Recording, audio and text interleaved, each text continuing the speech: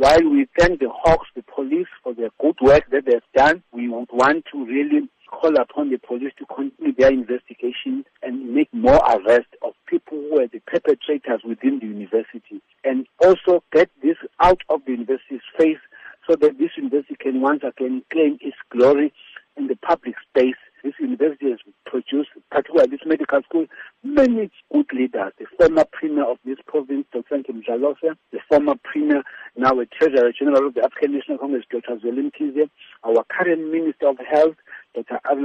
including the Deputy Minister, Dr. Pasha, and many other eminent leaders come from this medical school. And we therefore would find it very unfair to taint a university that has done so much. The concern from members of the public is that they may be practicing medical personnel who have allegedly paid this bribe, come through the system, and are now working, tending to patients. How would you assure them then that this is also going to be dealt with if it is the case? I can't assure them because I would not do the investigations. That is why I'm calling upon the university to make sure it does its bit to investigate.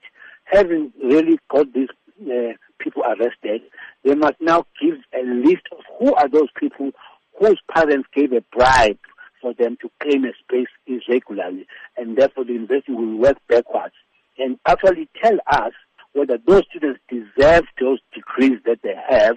The onus is on the Health Professions Council, whether it recognizes those degrees, those students.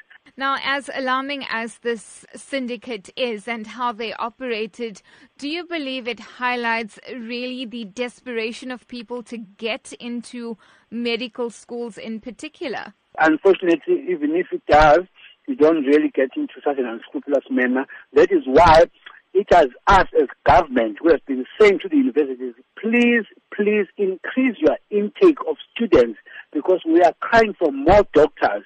And for whatever reason, only now here and there, universities now are beginning to open up more spaces for university. I now know that KwaZulu-Natal Medical School is going to increase the intake into about 300 to 400 in the next 2 years.